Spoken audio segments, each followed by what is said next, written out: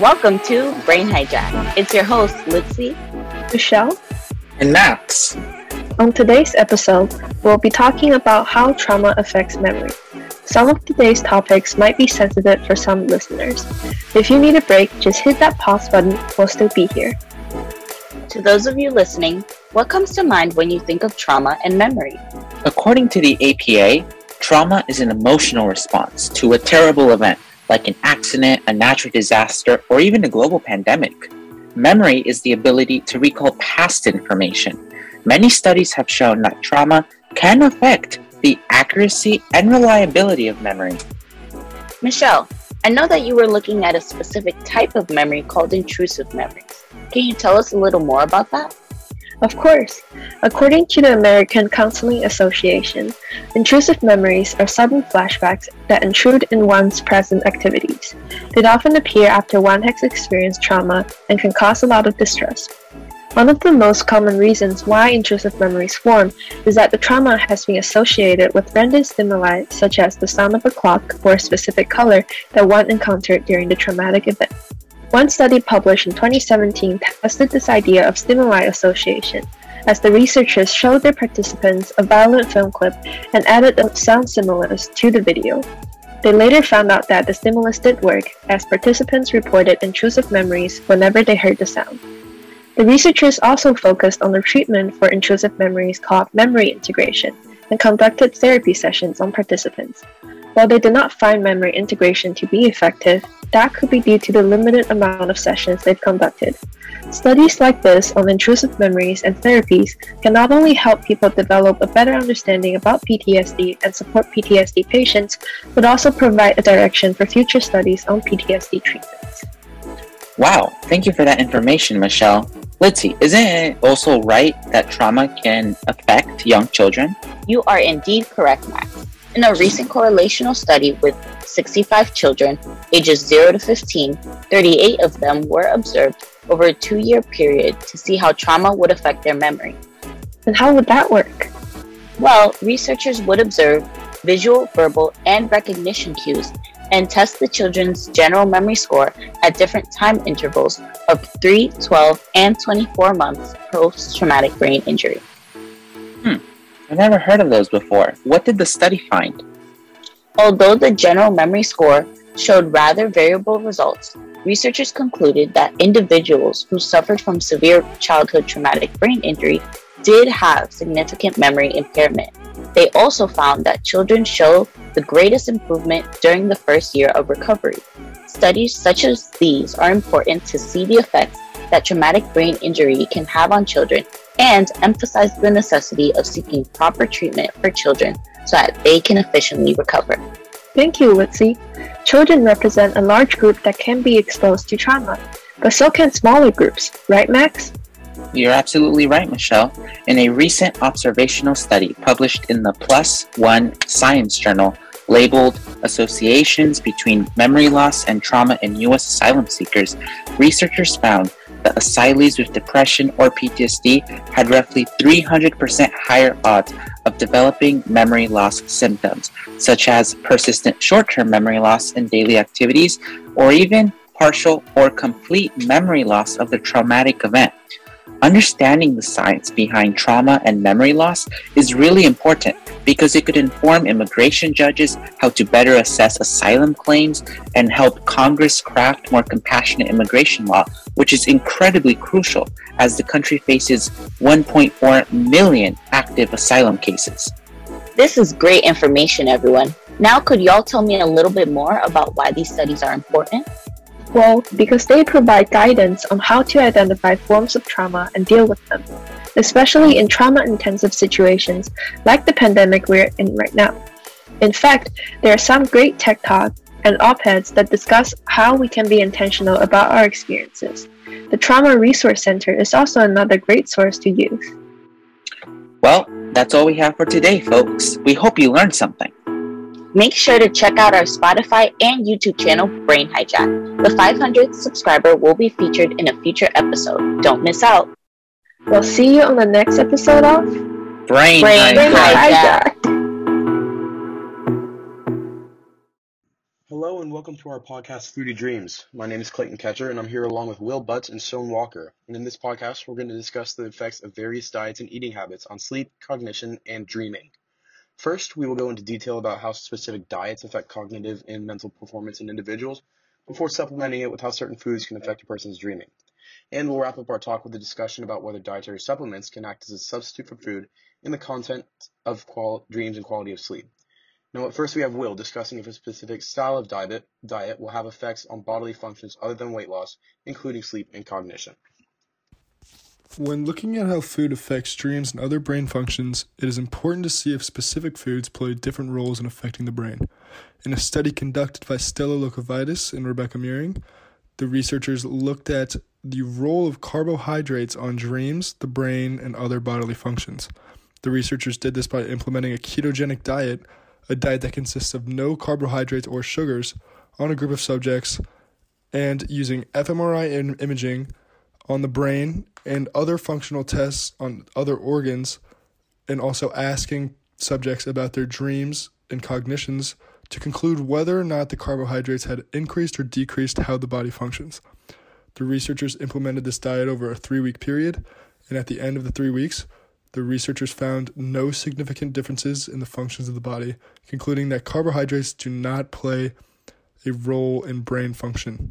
This conclusion should be looked at with caution because a trial period of 3 weeks may not have been long enough to affect the brain and other bodily functions, and a sample size of 11 subjects was used, which may not be large enough to draw accurate conclusions off of.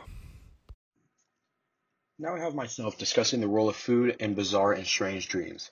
In an article published in Frontiers of Psychology, scientists experimented with nearly 400 undergraduate students.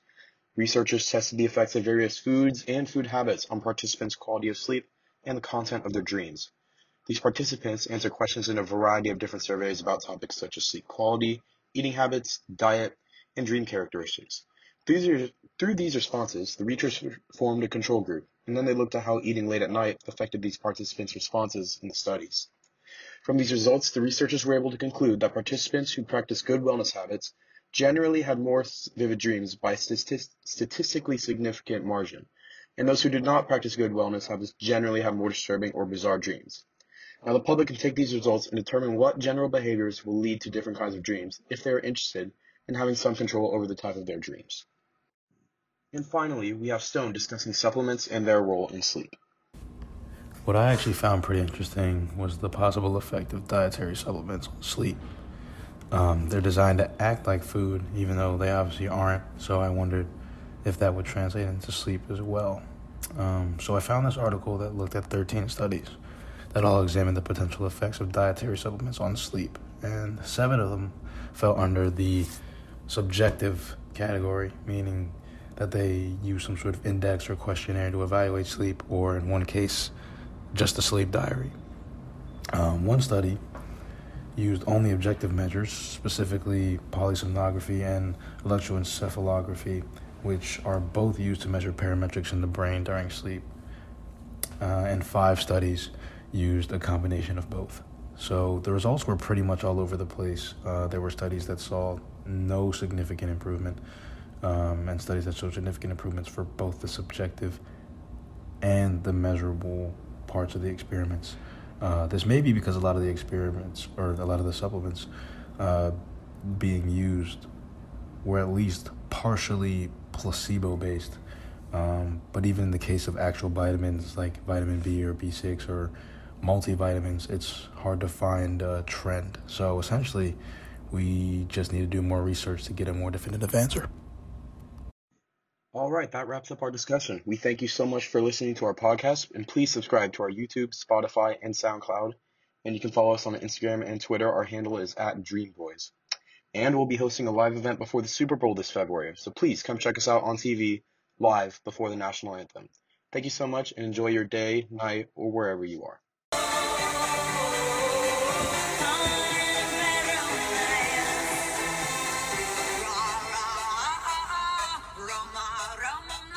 What's up, y'all? It's your girl Oriana here with another episode of Let's Talk About It, sponsored by our very generous partners, Dr. Nina G. and Columbia University. Thanks for tuning in with us once again. In this episode, we will touch on a very relevant and intriguing topic: Something that every human feels and experiences. Pain. Terrible, terrible pain. Some very special guests, Dr. Oseni and Smith, will be joining me. It's going to be a very interesting show, so stay tuned for the whole thing. Now, let's hear from Dr. Smith. So let's get into the science-y definition. According to the International Association for the Study of Pain, pain is an unpleasant sensorial or emotive experience associated with potential or actual tissue damage. Resource 1 in the show notes. Now, this definition gives us something to work with, but it leaves a lot of questions on the table. For example, how is pain experienced and processed in our brains? Do we feel different kinds of pain equally? And does emotional pain count? To understand the mechanisms of pain, let's look at a study done by the University of Montreal. This study seeks to tackle some of those questions by exposing its subjects to different forms of sensory stimulation, including painful heat and non-painful vibrations. Specifically, the researchers were trying to understand whether or not there was just one quote-unquote pain center in the brain, or, as the researchers predicted, neurological processing of pain is distributed between many regions. The researchers gathered up a group of young men and hooked them up to a PET scanner, which could measure blood flow to different regions of the brain. The researchers then exposed them to different sensations. As predicted, no one region was solely active when the subjects were exposed to pain. Instead, many regions of the cerebral cortex, as well as other parts of the brain, lit up under the machine, indicating that the brain processes pain laterally. While this gives us a lot of information of pain at the macroscopic level, it tells us nothing about pain at the microscopic level. For that, see resource 2 in the show notes. What's more, it doesn't tell us that all pain is the same. For more, let's talk to Dr. Oseni. Thanks for having me, guys. Okay, so we all have experienced physical pain in some way, shape, or form, but physical pain isn't the only type of pain that exists. As you all already know, we also experience emotional pain. One manifestation of this emotional pain is the pain we feel after being rejected. All of us in some way have undergone physical pain and social rejection, and you're lying if you say you haven't experienced these. But how similar are these experiences? Both experiences hurt, but how alike is the pain in both feelings? A joint study between the University of Michigan, Columbia University, UC Boulder, and the New York State Psychiatric Institute sought to answer this question. They wanted to test if social rejection activated the same regions in the brain that are activated during physical pain. They tested this hypothesis by recruiting 40 individuals who felt intensely rejected after having recently gone through an unwanted breakup with their partners. The experimenters used functional magnetic resonance imaging to monitor the individual's brain as they performed two counterbalanced tasks. One task induced social rejection by making the participant view a headshot of their ex-partner, which made them think about their rejection experience. The other task induced physical pain, where the participants experienced painful heat through a thermode on their left forearm. As expected, the individuals were distressed during the ex-partner trials and the hot trials. But how similar is the distress between these two tasks? In other words, did the emotional pain and social rejection from the ex-partner trials activate the same regions in the brain as the physical pain from the hot trials? Let's see what the results say. The fMRI scans found that the areas of the brain that were active during the feelings of physical pain, specifically the anterior insula, dorsal anterior cingulate cortex, and the thalamus, were also activated during the feeling of social rejection. See resource 3 of the show notes for more. These results give new meaning to the idea that rejection hurts. Rejection and physical pain literally activate the same parts of the brain. So basically, getting rejected really does hurt. Crazy, right?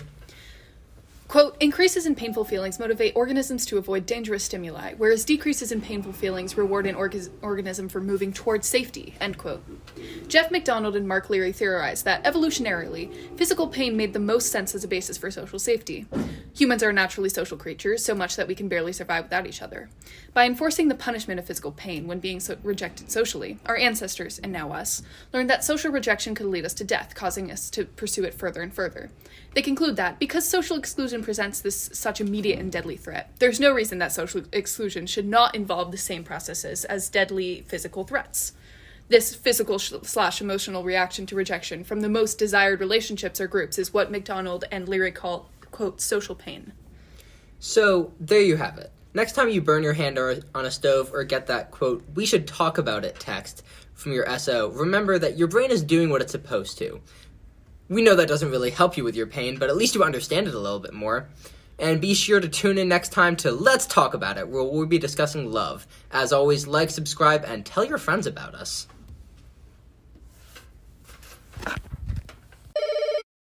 Hey everyone, I'm in so much trouble for this exam tomorrow. I barely know what's going on in class. Me too, but we have 16 hours. We could pull an all-nighter. Wait, you really think it would be smarter to stay up all night cramming than it would be to study for half that time and get a solid 8 hours of sleep? Do you know what sleep deprivation does to your brain? By the end of this lunch conversation, maybe we can convince you that the smartest decision is to get some rest. All audio recording and music provided in this podcast are sponsored by the label The Flock. Follow The Flock Music on Instagram to watch the creative process behind this podcast. We've all been there before, pulling an all-nighter to study for our exam the next day. We often hear adults say the best way you could do to prepare for an exam is having a good night's sleep. Have you ever wondered why? I can already imagine the long night, constant yawning, eyes closing, body ache, but I've never thought about how a lack of sleep might affect me during the exam. It has to do with how sleep affects your memory. According to a scientific article published in 2016, sleep deprivation increases formation of false memory. Sleep-deprived adolescents were more likely than well-rested individuals to include misleading information during memory retrieval. Does that mean I'm more likely to make mistakes using memory without sleep? Yeah, exactly. So without you knowing, while you're pulling an all-nighter to do your last review, the lack of sleep will negatively affect your memory recall. And it doesn't stop there, Suman. Scientists have even studied our various types of decisions themselves and how sleep can unbalance the kinds of decisions you make. People can make multiple kinds of decisions? Certainly. There's a group of scientists from Peking University who studied two kinds of decisions, those you make with your end goals in mind and those you make instinctively based on habits. Their research can be found in the article, Sleep Deprivation Promotes Habitual Control Over Goal-Directed Control. Does sleep really impact the amount of habitual and goal-directed behavior? Absolutely, bro. They found that a lack of sleep makes us more reliant on our habitual decisions and less reliant on goal-directed decisions. That means that when you get a physics question, you might solve the question correctly based on a lot of practice, but you'll completely forget the unit conversion because they asked for the velocity in miles per hour instead of meters per second. They even found that the part of the brain involved in goal-based decisions, the ventromedial prefrontal cortex, as scientists call it, activates less when you sleep. Now let's add another factor into the equation. You're going into your FroSci midterm, and you're experiencing both sleep deprivation and mental health issues, such as depression. How does a lack of sleep impact your performance now? While taking the test, you may struggle to recall information from the lectures that you knew well the night before. This idea was expressed by scientists in 2016 when an article by the name of The Relationship Between Sleep Complaints, Depression, and Executive Functions on Older Adults was published. Scientists examined the primary functions and skills of the brain and the effects that a lack of sleep combined with depressive symptoms have on those functions. Wait, so will having sleep deprivation and depression have even more extreme effects? In fact, when trying to take this test while sleep deprived and depressed, your memory will be significantly worse. Additionally, you begin to find it difficult to write your answers down in a quick and efficient manner, especially as time starts running out. As we can see, the combination of sleep deprivation and mental health issues cause the main functions of the brain to be severely impacted in a negative way. In any case, you'll have a bigger problem on your hands. Even if you memorize the textbook, it's going to be really hard to concentrate when you're sleep deprived. In 2021, the Journal of Sleep Research published an article called Altered Frontal Connectivity After Sleep Deprivation Predicts Sustained Attentional Impairment. What does that mean? Basically, the parts of the brain that help you pay attention during a long period of time aren't going to be able to work well when you're running on no sleep. So you can be sitting there with all the answers somewhere in your head, but it'll be really hard to focus on writing a timed essay about the Iliad when your brain is struggling through a fog of exhaustion. So how much sleep do I need in one night? 7 to 9 hours of solid sleep every night can help you reach a state known as restful wakefulness, when your brain can maintain sustained attention, so you'll be ready to tackle any question you have to answer. At least 34% of the country gets less than that amount. So, after this discussion, what are your plans for tonight? I think I'll choose to sleep before my exams in the future. What changed your mind? Well, lack of sleep can create false memories, so I'm more likely to remember the lecture notes wrong without enough sleep. The kinds of choices I make can also be harmed by my sleep. I'd rather make conscious, thought-provoked decisions than use my gut. Also, the main functions of the brain become impaired, so I will struggle to recall all of the information I thought I knew, and also have a hard time writing down all my answers quickly. Not to mention your attention span will also be a lot shorter, so you won't be able to focus on all the important facts you need during a 2-hour exam. Thank you for listening. If you sleep less than 7 hours of sleep a night, sleep for 8 hours a night for a week and report your thoughts in our blog comment section and see the experiences of other people. Make sure to check out our sponsor Proper and use code FroSci2021 to get 0% off your order next of melatonin supplements for the best sleep of your life.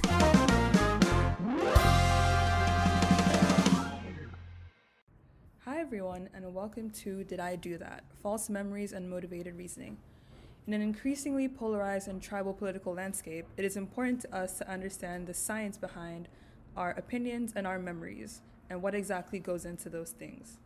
Something that we think will be an important piece in solving this mystery is finding out how false memories are implanted.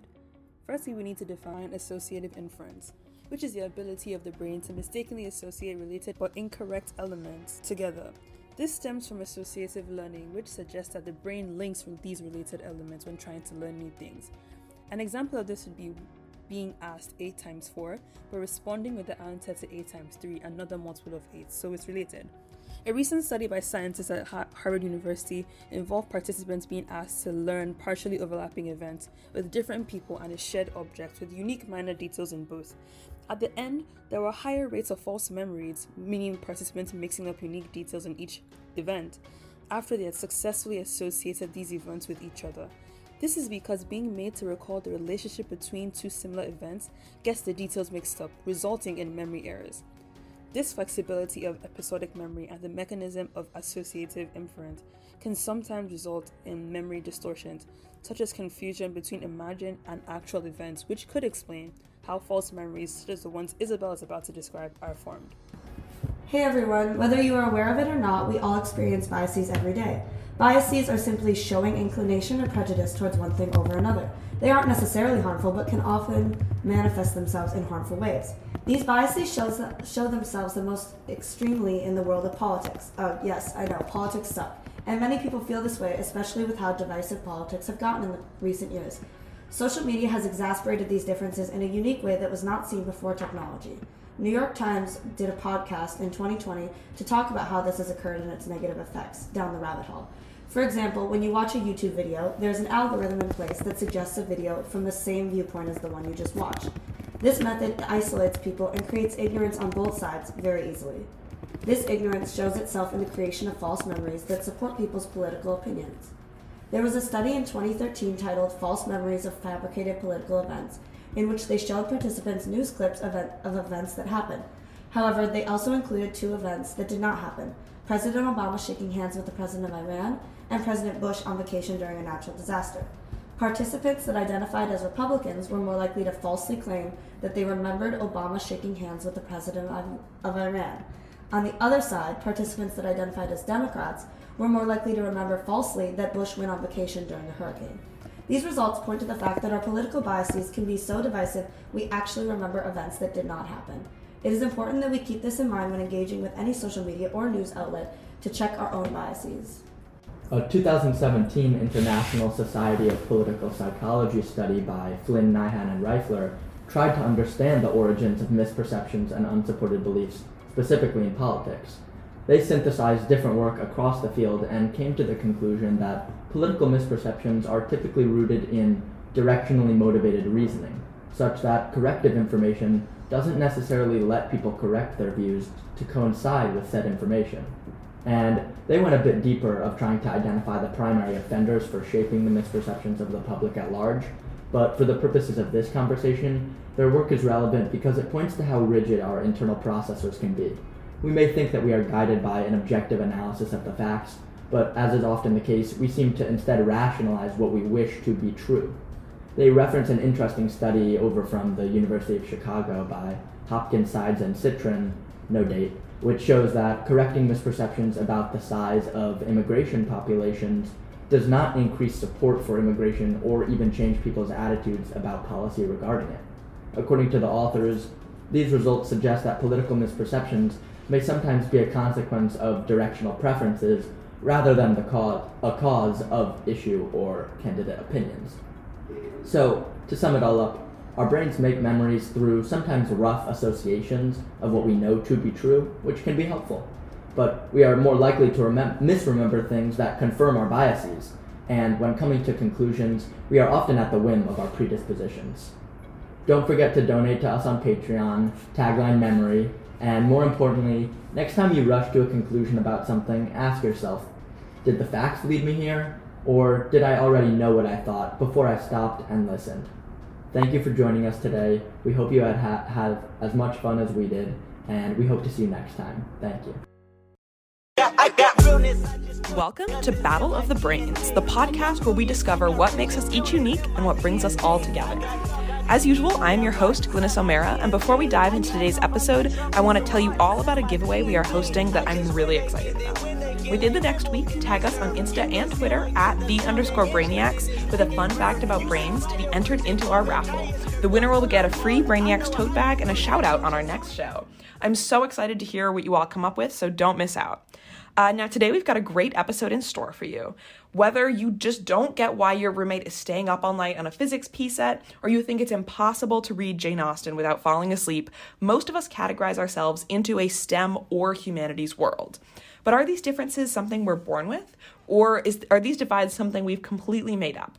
To answer these questions, we've brought in two remarkable Columbia University students to discuss the differences between STEM and humanities brains. On the STEM side, we have Luke Schra. Luke, can you tell us a bit about yourself? Hey, I'm Luke, and I'm a prospective computer science major. Thanks for joining us, Luke. And representing the humanities, we have Ella Wickham. Ella, can you introduce yourself? Hello, I am Ella, and I'm thinking about double majoring in film and media studies and poli-sci, so more of the artsy side of things. Okay, Ella, thank you so much for joining us. Our first question is for you. Are there any differences between STEM and humanities brains, and can you tell us what they are? Okay, well, according to a 2014 study done at Tohoku University in Japan, there is a difference in the gray matter and white matter volumes in the brain structures of STEM and humanities students. Would you mind explaining to our listeners what gray and white matter are? Of course. Well, gray matter is responsible for processing information in the brain, while white matter serves as a channel of communication between those gray matter regions. Gray matter also helps us control our movements, memories, and emotions. But now back to the study itself. After researchers took MRI images of the brains of their STEM and humanities student subjects, it was revealed that a greater volume of gray matter, primarily in the frontopolar area and medial prefrontal cortex, was present in STEM students. This structural characteristic could be associated with lower empathizing skills, but a higher perception of the spatial relationships of objects.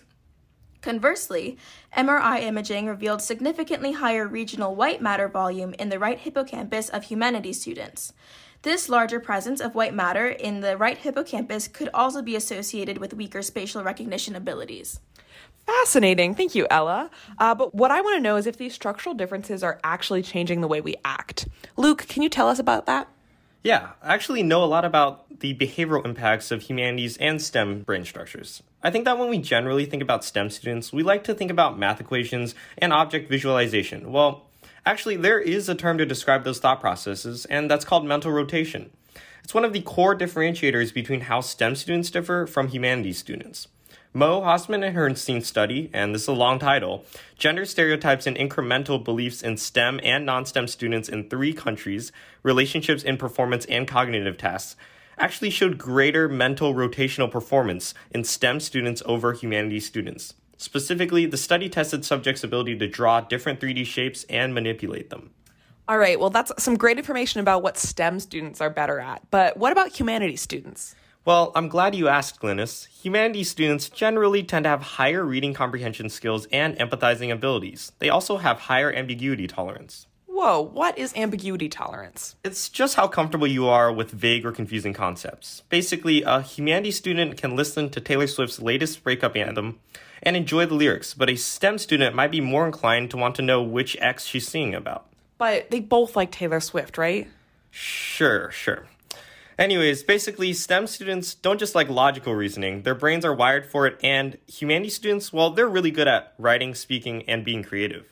That's really fascinating. Well, that's all we have for you today, folks. But before we go, we have a special promotion for all of our listeners. We've divided up our Brainiacs merch store into STEM and humanities items, so make sure to show which side you're on and grab some merch that fits your mind.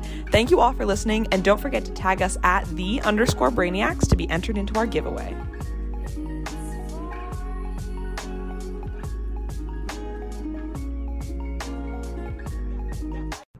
What is biased memory? Why are memories different from person to person? Let's find out from this podcast what biased memories are and its relationship to PTSD and depression. Welcome, Anne and Kaylee. Thank you. Thank you. Before we start, we would like to provide a warning to our listeners. We'll be discussing topics relating to anxiety and depression throughout this episode. If these topics are triggering to you, please feel free to skip this podcast. Let's first begin with defining some of the basic words that we'll be discussing throughout this session. What is PTSD? PTSD, commonly known as post-traumatic stress disorder, is a disorder in which a person has difficulty recovering after experiencing or witnessing a scarring event. Symptoms may include disturbing nightmares, severe anxiety, and uncontrollable thoughts and flashbacks. This disorder affects many people today, especially amidst the COVID-19 pandemic. In a study done by Bayatsit and colleagues in 2020 on healthcare workers aged 18 to 65 with no history of PTSD, the overall rate was shown to be around 40% due to the pandemic. This increase could be detrimental to the total amount of trauma-induced memory bias as seen in the world today. Memory bias, defined as that which either enhances or impairs recall of memory, has been a subject of study in neurology for years, but has only recently been linked to PTSD. Although we are unaware of any studies linking COVID-19 PTSD to memory bias, as this is all very recent, we can assume there is a link, as various other studies have established one with other PTSD subjects. In the research, memory bias and its association with memory function in women with post-traumatic stress disorder done by Mariko Ito and her colleagues, they explored a total of 46 women with PTSD and had 68 women as a control in matters of memory bias. These patients were tested with negative words and positive words in the matter of experience and patients' memories, and as a result, patients with PTSD showed significantly greater negative bias scores and poorer memory functions compared to the control group. From this, we can also assume that PTSD can affect memory into certain sites, causing the contrast between memories of people that experienced the same event. On a similar note, depression, often referred to as major depressive disorder or clinical depression, is a mood disorder consisting of constant sadness and feeling of both physical and mental isolation. Depression often stems from PTSD and affects memory bias in a similar way. As it happens, Statistica reports that 41% of U.S. college students have any type of depression, and 22% have a severe case of the disorder. And as a side note, I would expect that number to rise during the winter because the 4 p.m. sunset is killing me, my work ethic, and the plants in my room, which I am very mad about, by the way. A study conducted in 2020 and published in the Journal of Affective Disorders proved, through the purposeful questioning of groups with a spectrum of mental disorders and none at all, that negative memory bias can serve as a marker for depression and its severity. The conclusion of the study stated that negative memory bias can be seen as an effect of depression, but also increases the severity of depression in the case of those with pre-existing mental disorders, meaning that those with, say, PTSD are at a much higher risk of developing severe negative memory bias as a result of a severe case of depression. In a 2002 study by Panovic and colleagues, 39 crime victims suffering from various levels of PTSD and 39 age-sex matched controls underwent a color-word association task using emotional trigger words, implicit memory tests, and explicit memory tests, where positive, neutral, and trauma-related words, half consciously associated and half not, were shown. Subjects in the test group were able to recall both trauma-related words and positive words significantly more than neutral words. Specifically, explicit memory bias was found in the test group with consciously associated trauma-related words, but no bias was found with the words that the subjects did not consciously connect with their trauma. To inform those who are situated in a similar issue, what are the possible ways to cope with PTSD and depression? We are in no way experts, but generally, severe cases of PTSD and depression decrease in intensity when patients prioritize self-care and receive sufficient support from their surrounding environment, which we acknowledge are not easy things to accomplish. Talking to mental health professionals to find healthy ways to cope is a great place to seek insight on what works for you. These professionals provide applicable treatment, which may include trauma-focused cognitive behavioral therapy, family therapy, medication, or EMDR. Not sure where to start? Check out the mental illness helplines in our show notes. And thanks very much for your participation in this podcast. Thank you for having us. Don't hesitate to explore the mental health helplines linked, and reach out if you or someone you know is struggling. Have an amazing day. You got this.